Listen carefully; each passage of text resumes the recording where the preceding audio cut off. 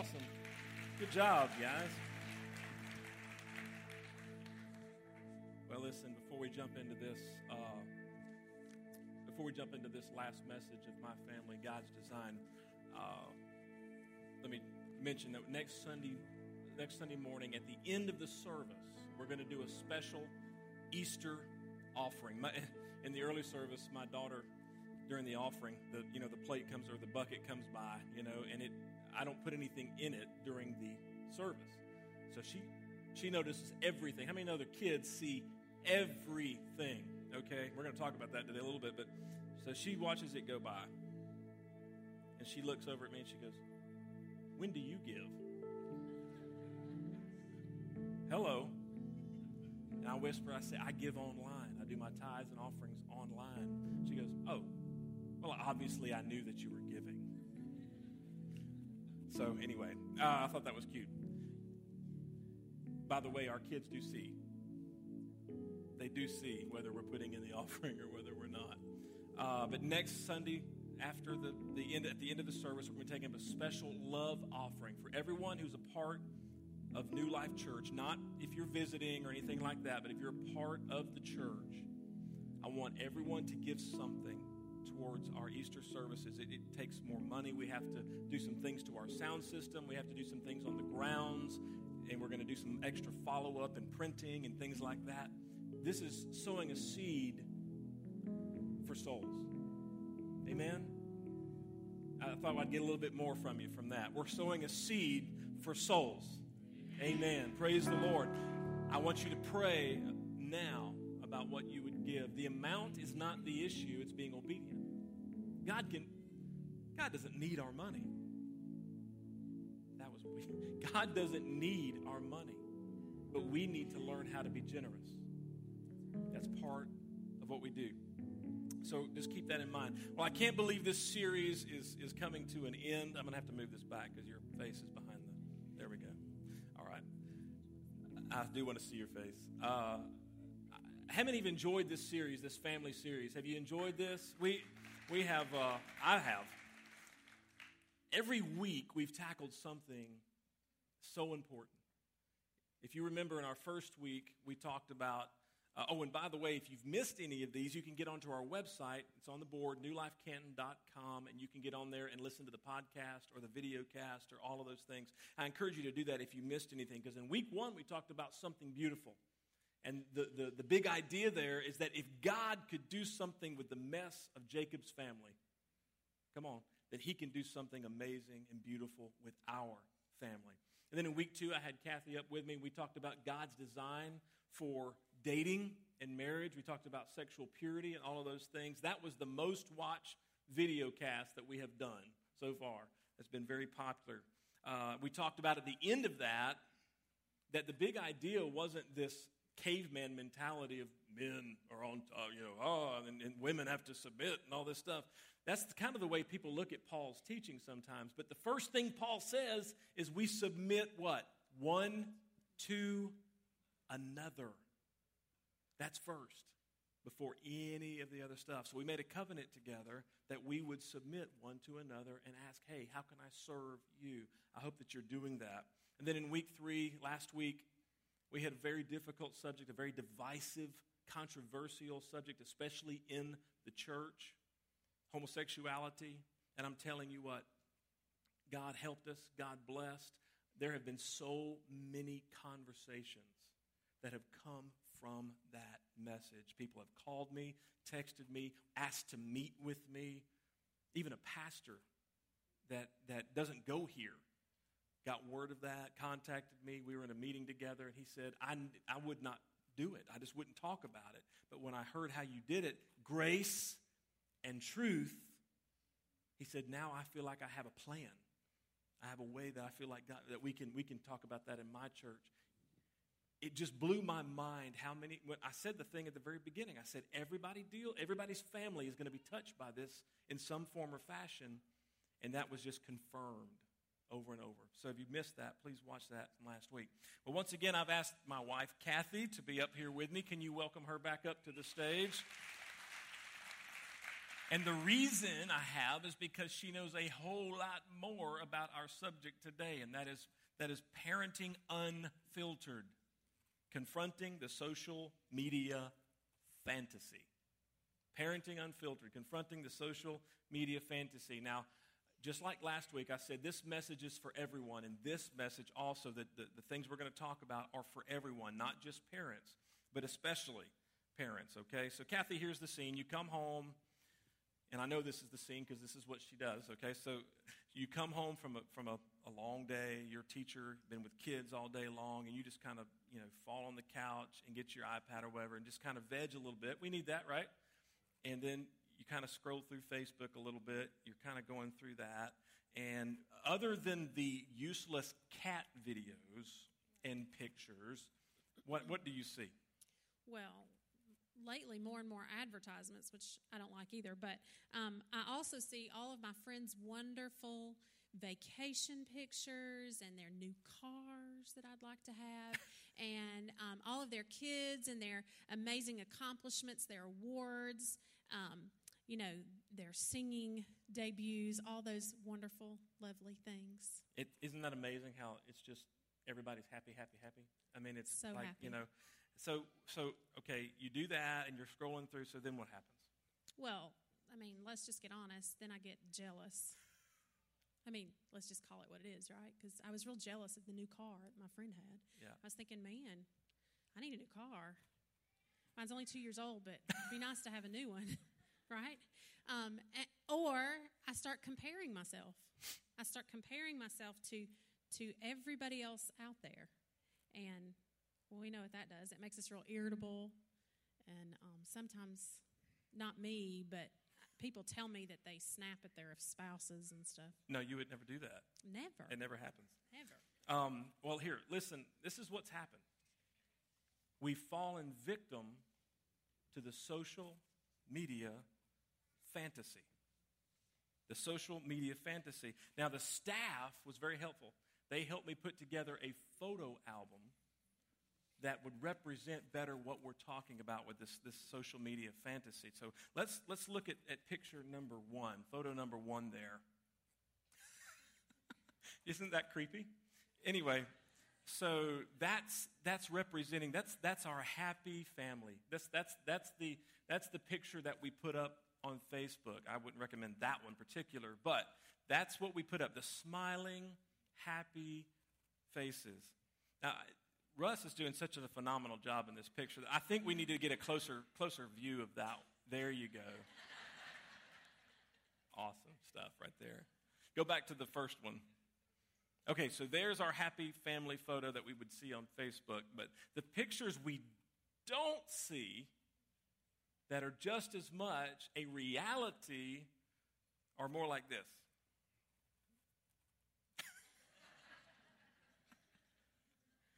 So once again, Russ is doing such an amazing job that I think a close-up is necessary.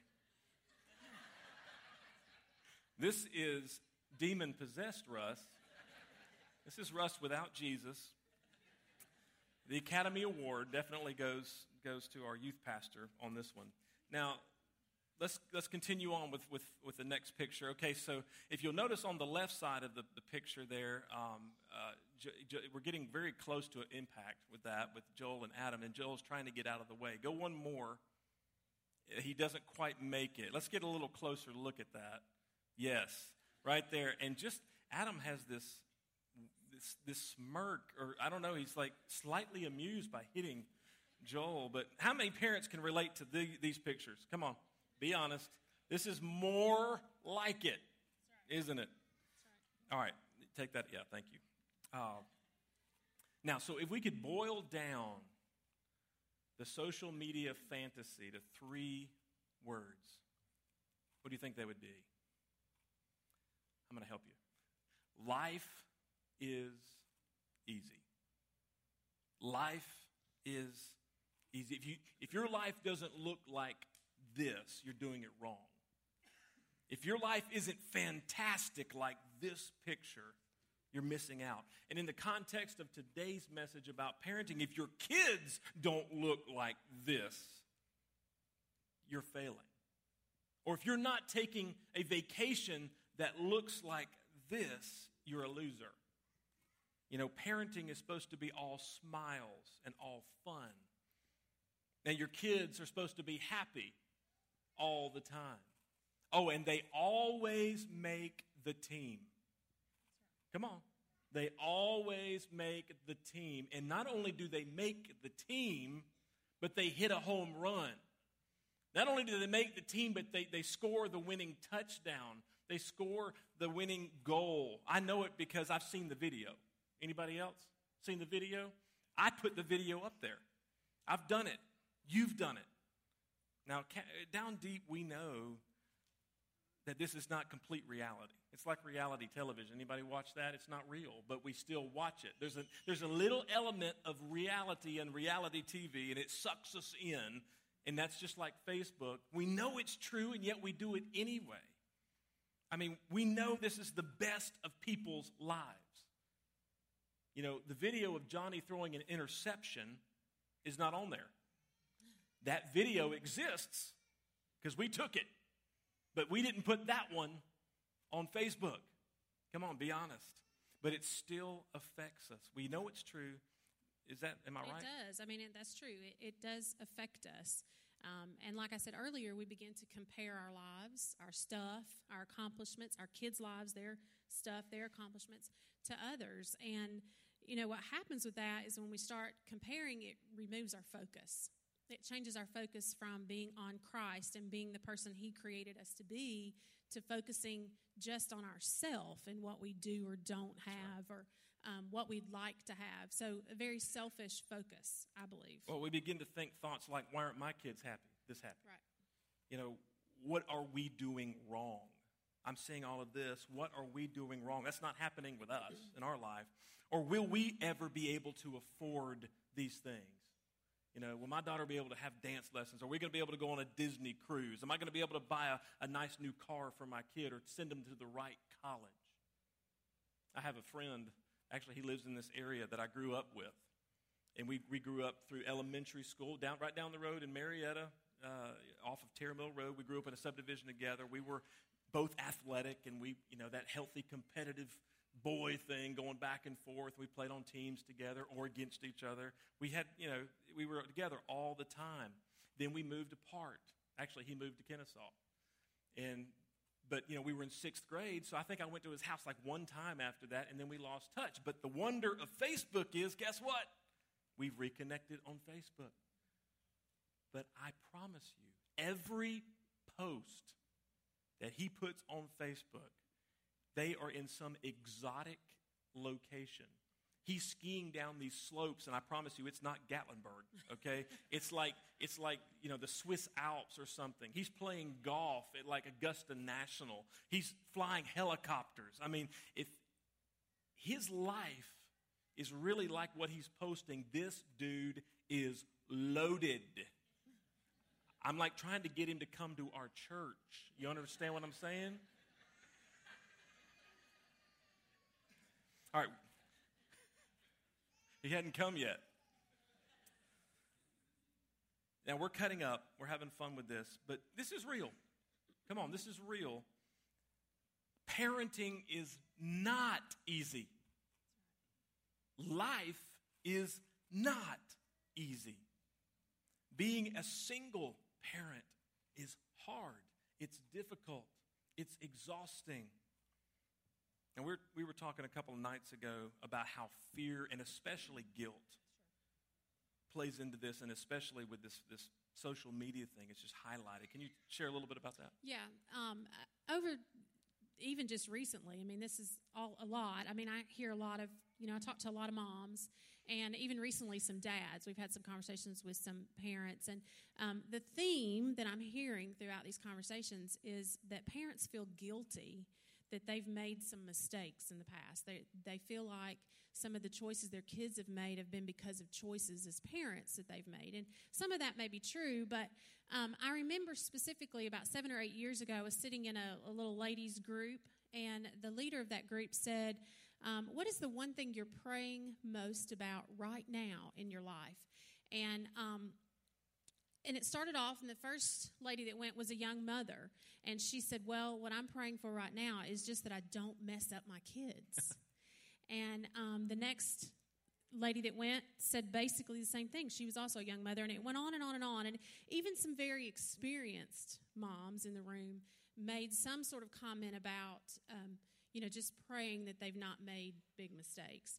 And so it gets to me, and I just say what I'm thinking at the moment. And what I'm thinking is, as I'm listening to this, it gets to me, and I said, well, you know what? I'm not praying that I don't mess up my children, because I'm pretty sure that I am.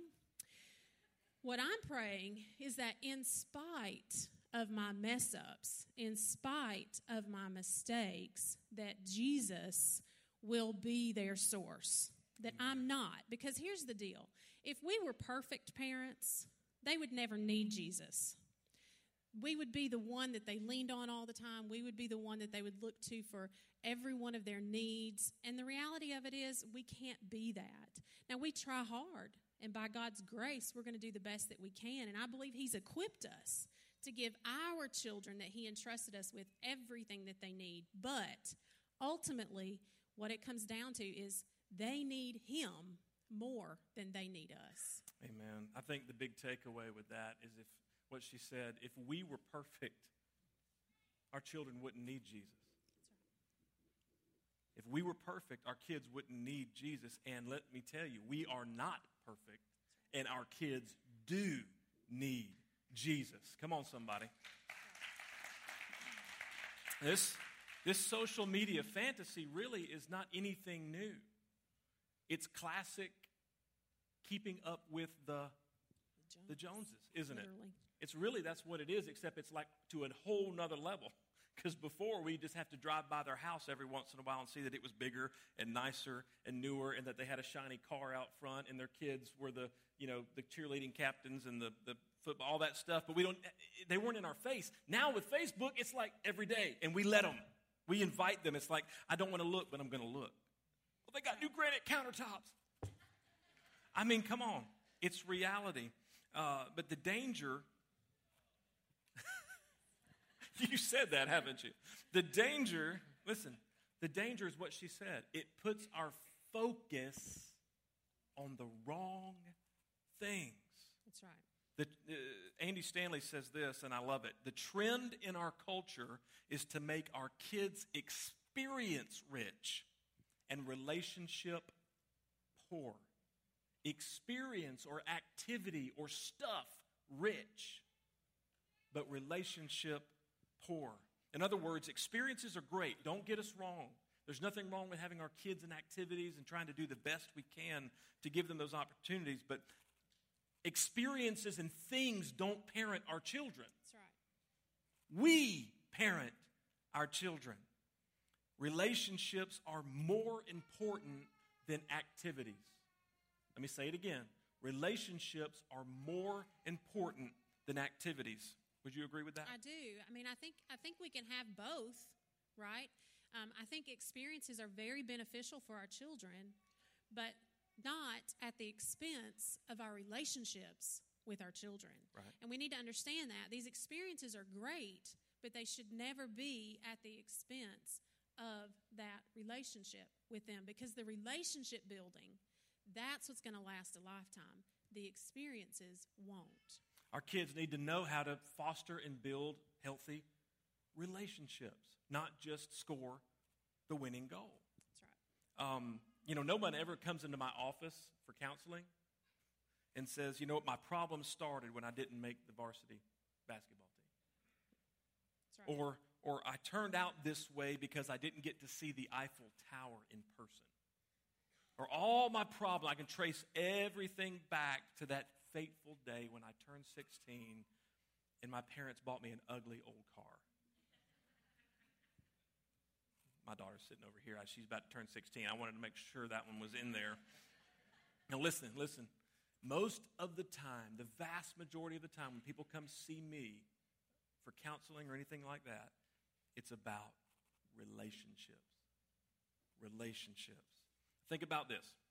If aliens were in outer space and they were watching our parenting habits, they weren't interacting with us, They were just observing and watching what we did. Would they not conclude that the most important aspect of parenting was getting our kids involved in the most expensive, time-consuming activities that we could find? Come on. They would assume that if our kids stood still for more than 5 minutes, they would explode. That they would just spontaneously combust. They would conclude that the big idea to parenting is keeping our kids busy and giving them whatever they want. Hey guys, come on. The problem is real. We're right there with you. This is not us thinking, hey, we've got this. Not at all. We are right in the middle of this. We have kids that are from 11 to 18 that are in the home. Come on. We're right there with you. Now, our motivation is good. We're parents. We want them to have more than we did and be able to do more for them, but we forget, this is on the board, write it down, good relationships are what make life fulfilling. That's right. Good relationships are what make life fulfilling, not being busy, not more activities, not having more nice things. So our kids grow up and they don't know how to cultivate healthy relationships, but they know how to fill up their calendar. That's right. And now it's even harder because we can't even have a conversation with them. They only know this. Come on. It's true. Have anybody seen the Chick-fil-A thing that they're doing now? If you'll come into Chick-fil-A, if you'll have dinner at Chick-fil-A, they have this box. It looks like a Happy Meal, and they're calling it the cell phone coop. And if you'll come in as a family and you'll turn them off, and you'll put your cell phones in the cell phone coop and close it up and have a complete meal without anyone using their cell phone, they will give you free ice cream. If a fast food restaurant is seeing the need for this and willing to give stuff away, this is real. That's right. Let's look at what the Bible has to say. That would be a good idea, wouldn't it? Our primary text is Proverbs 22:6. Will you read that for us? Sure. It says, train up a child in the way he should go, and when he is old, he will not depart from it. Train up a child. Train up a child. That means hands-on. That means active parenting. That means relationship-based parenting. And to train up our children, listen, we're going to shift here to a real practical part of the sermon, okay? Real practical. Kathy's going to take it and talk about some things. But to train up our children, we need to know how they think. We need to know, based on their age, their psyche and how they think and how they're going to behave and the best methods to reach them and to have a relationship with them. Kathy has a background in this. Her degree is in psychology and child development. She's been taking care of kids since she was a kid herself. She's been doing this for a long time, and she's a wonderful mother and all these things. And yes, she paid me to say all this, but no, I'm just kidding. She really is. This is her area. Will you take us through the 5 stages of parenting? Yes. Let me say this really fast. I'm not an expert, but Alan is right. This has been a passion of mine. So I've been a student of child development for many, many, many years. And when you're studying that, lots of different people have different theories, different ideas about it. There's lots of information out there. So what I'm giving you today is based on something that is very related to me, okay, that I have found to be very true throughout all of my years of working with children and as a mother. So just want to kind of give that disclaimer. But these are 5 stages of parenting that we go through. And the first one on the board is called needs-based, but I like to call this more the nurturing stage. And this actually occurs when you're from pregnancy all the way up to about 18 months or so. And this is the time of bonding, okay? When a mother is pregnant, she's beginning to bond right away. She's already beginning to take better care of herself as soon as she finds that out, and the baby begins to move. All of those things are times when you're bonding. And then when the baby is actually born, what are we doing? We're constantly meeting their needs, whatever need it may be. And it's important for us to realize that if they cry, they need to be picked up, right? They need to be talked to. So you're building that secure attachment. And then when they begin to say no and know what they're saying, which mine did that really young. Really young. It was crazy.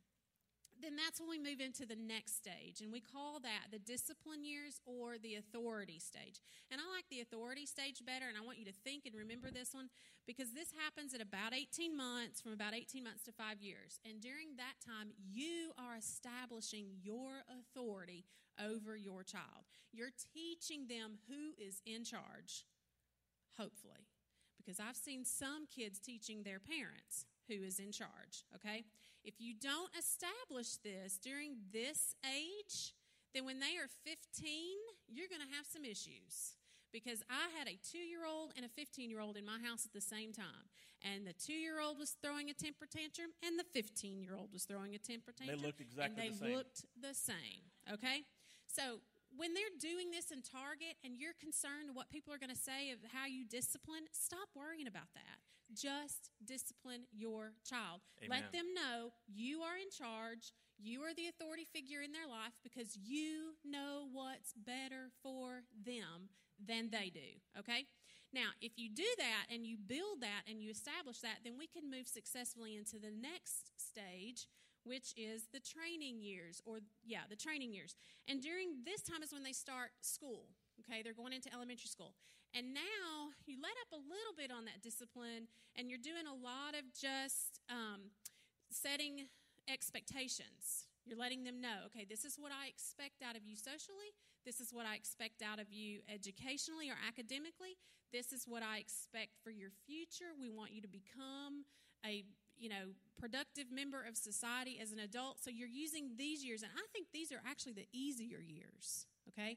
We're letting them make mistakes.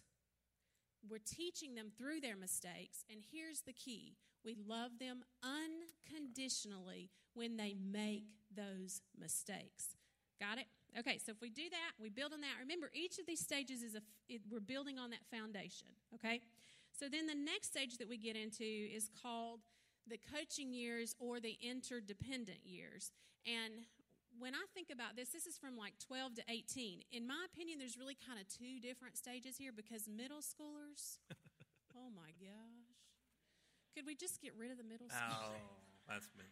I'm just kidding.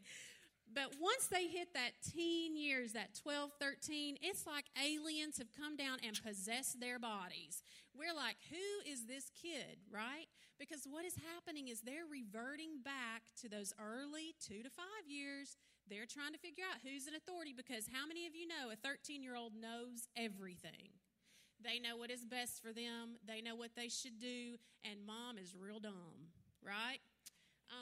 So they are beginning to learn again. They're reestablishing, and it's important, parents, that at that point you let them, remind them you are still in charge of them. And then they move into that coaching stage, and that happens around high school.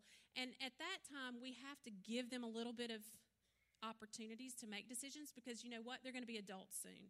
And we need to be able to know that they can effectively make good decisions before they move out of our house, right? Again, during this time, we're coaching them through it. We're helping them to see, well, this is what could happen if you make this decision, and this is what could happen if you make this decision. And we're kind of giving them a little bit of opportunity to make those decisions and coach them through that. And then this final stage that I want to talk about is the departure, friendship, mentoring stage. And I give it 3 different things because departure's hard. It's hard for parents. Now, I feel like we kind of went through the departure stage early with Ashley because going to Uganda and all those things gave us an opportunity to sort of get our minds wrapped around that. And I didn't cry. Our daughter went on a mission trip for a month. Yeah. Right before she went off to college. Yeah, another story for another day. Yeah. Because she came home with malaria. Malaria and about died. But we'll tell you about that another time. So anyway, she did not make a good decision that trip. Anyway, so when I took her to college and dropped her off, I didn't cry. And then I felt bad. I was like, shouldn't I have cried? But I was like, she's doing good. Now, she had friends yelling at her from across campus, and I'm thinking, oh, my gosh, she's going to do so great. I'm so proud of her because, she already has friends or whatever. But the departure stage, so they can do really well with this or they can really not do well with this. And our son, Chuck, did not do well with departing. Now, Ashley has moved sort of from departure to mentoring. We're doing a lot of mentoring with her. You know, we're not there. We don't talk to her every single day. We may text her at the evenings just to say, hey, love you, miss you, have a good night, whatever. But we don't spend a whole lot of time talking with her except for once or twice a week is all.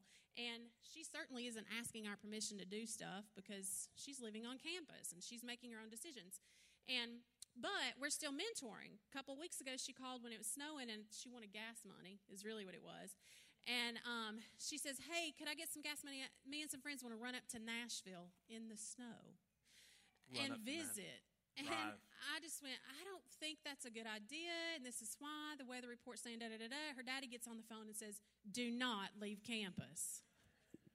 She did not leave campus. She stayed right where she was supposed to, out of respect for us. But my point is, she's in that mentoring stage. We're still correcting her as necessary, but she's making her own decisions. And then Chuck is in the friendship stage. And thankfully, he's got to a place where we enjoy spending time with him. We enjoy spending time with his family. We do a lot together. We laugh a lot together. But we don't offer counsel unless he invites us to offer that. Okay, we're friends. Did y'all hear that? That will save a lot. Some of the parents that have older adult children. Yes. Don't be just calling them up, bugging them, telling them this is the way they're supposed to be doing. They're adults. Yes. They are adults. If they invite you and ask you, then you can really connect in that way. Yes. We don't assume he needs our help, okay? And we may think they do. But we don't make that assumption, and we don't interfere unless he calls and says, hey, got this situation, what do you think about it, or whatever, which we're very proud of him, and he's doing such a good job. But anyway, so those are the stages, and if we understand those, and if you can find your way relaxing in each one of those stages, if you're real successful in the first early stages, you're going to be successful, I believe, in the later stages. That's right. An illustration came to me during this whole week, and in a couple weeks we've been preparing for this, and I don't have time to really get into it too much. Basically, parenting is like driving a car. Parenting is like driving a car. Think about it. There are times when the road conditions are so serious, you have to have both hands on the wheel, and you have to completely concentrate on what's going on. That's right. I drove in a snowstorm a year ago on the way to ski, and there was no conversation. There was no looking around. There was no easy. I was like this for 18 hours. I'm not kidding you. 18 hours. It was awful. I was exhausted, and that's kind of like those discipline years. It's all hands on deck, isn't it? It's like in the middle of the night. They're crying. They're this. They're that. It's exhausting. But then there's other times in our driving that it's like a long, straight road, and it's a highway, and it's dry, and it takes very little effort to keep the car in the middle of the road. But the danger there is going to sleep at the wheel. Now, that'll preach. It's true. And that's what happens when the kids get older. So we have to remain focused, just like driving, no matter how easy or hard it may be at that time. Now, she's talking about Chuck, and many of you know Chuck and his wife Sarah were here a few weeks ago, but many of you that are new don't know, but we took a boy into our home. I was a youth pastor at the time, 19 years ago. He was 12 years old. We didn't have him during all those stages. Here he came into our life with all the baggage of losing two parents at different times, and his family was in all kinds of drugs, and they were drug dealers, his family, all this stuff. And so he came into our life, and for a couple of years, and oh, by the way, we were in our early 20s. How many of you in your early 20s would have wanted to bring in a teenager into your home?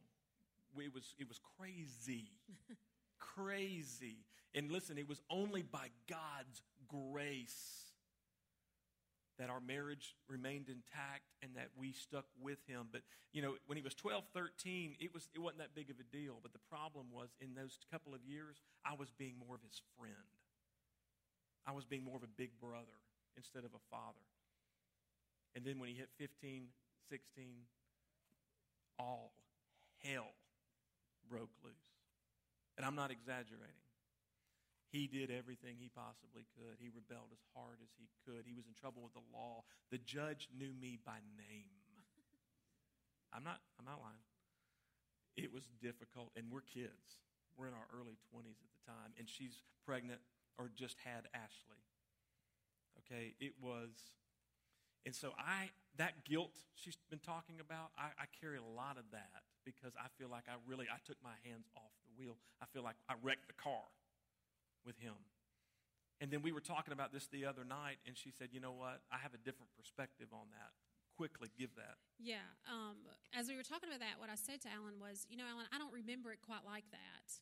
What I remember is both of us really doing everything we knew to do to keep him on the right path, to help him make the right decisions, to help him make good choices. And, he worried that he didn't go to enough baseball games and that sort of thing. But I remember you going to those baseball games. And the problem was what happened for us was no matter what we implemented, no matter the discipline tactic that we tried, and believe me, we tried lots of things, no matter what, he would rebel against that. And he was rebelling very fast, very hard, to a point where we finally had to go, we can't do this anymore. And at that point, we took our hands completely off. And what we mean by that is just before he turned 18, he moved out on his own. And we had to allow that to happen. It wasn't what we wanted, but we had to allow that to happen. And so we took our hands completely off. And when we did that, we were able to fully commit him to Christ. And I'm not saying we hadn't done that in the past, but at that point, we had no recourse. There was nothing we could do for him. He was out anymore. of control. He was out of control. Some of you parents know exactly what I'm talking about. Yeah. He was out of control. No matter what we did, no matter what we said, no matter how we fought physically sometimes, it was terrible. He was out of control, and then he moved out, and we had to take our hands off. The hardest thing I've ever done. And not just take your hands off, but you've got to completely give him to the Lord. Completely give him to the Lord. And God is good. And God is good. And today, he's 31 years old. He loves the Lord. He has a wife, children, and we enjoy that relationship. God is faithful. Yes, God is faithful. As we close, I want to share a passage that's very practical about some things and ways we can keep that relationship with our kids strong. But listen, also point them to the Lord. We cannot ask Jesus to come into our kids' heart. That's right. They have to come to that decision on their own. But we can influence that, and we can pray for them, and we can do certain things to help that come to be. Deuteronomy 6:6-7 says, "And you must commit yourselves wholeheartedly to these commands that I'm giving you." Basically, the commands were the law. So in our context, it would be the Bible. It would be the Word of God. You must commit yourselves wholeheartedly to the Word of God, to living according to and by the standard of the Word of God. Right. Kathy, if we don't value this, if our kids don't see us reading the Bible, if our kids don't see us studying the Word, if our kids don't see us praying and having devotions together, if our kids don't see us making church attendance a priority, if our kids don't see us lifting our hands in worship and engaging with the Father, if our kids don't see us valuing the things of God, then they won't either. That's right. Verse 7 says, "Repeat them again." Repeat this. Again and again to your children. Talk about them when you are at home and when you're on the road. I love that it says on the road. They didn't even drive back then, but I'm on the road with my kids a lot. That's right. You know, all those activities we're talking about, how many are a taxi service? Come on, just be honest. How many parents are taxi service? That's all you feel. Well, while you are taxiing, reach over, grab the earbuds out of their ears. Come on, you're the parent. Pull them out and have a conversation with them. Talk to them. Spend time with them as you're going down the road, and even maybe talk about the Lord. Find out what's going on. It says on the road, when you are going to bed and when you're getting up. Moses is basically saying, if they're going to get this thing, if they're going to get it, you're going to have to be intentional about it. It's not going to happen by itself. Now, we by no means do all of this well. I mean, everything perfectly. Right. We're still learning. Even as many years as we've been doing it.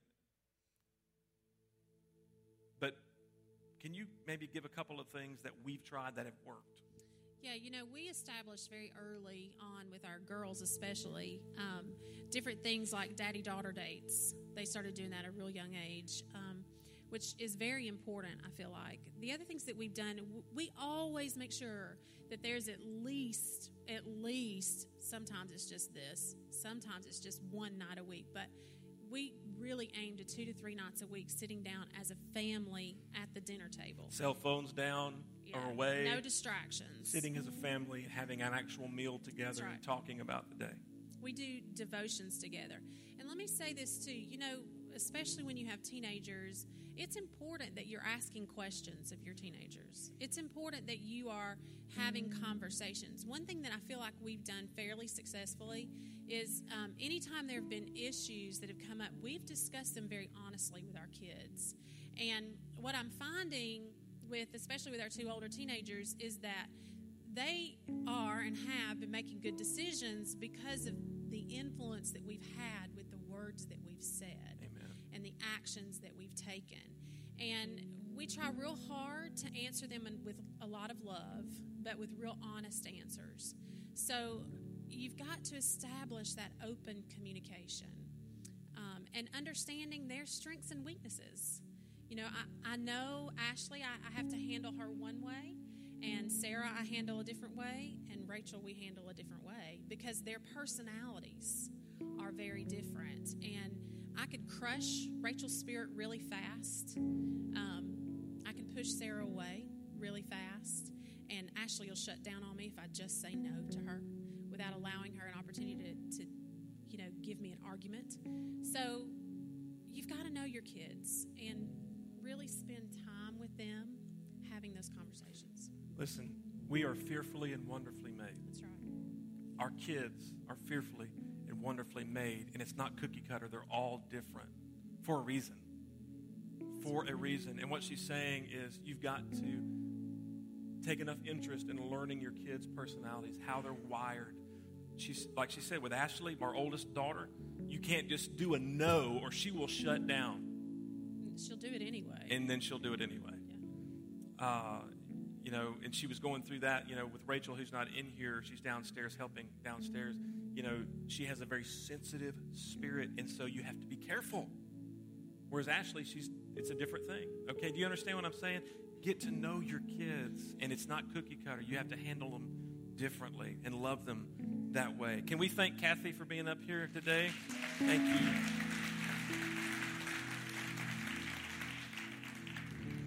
I want to give you the big idea. We've gone a little long today. That seems to be a thing here recently with this series. There's just a lot to say.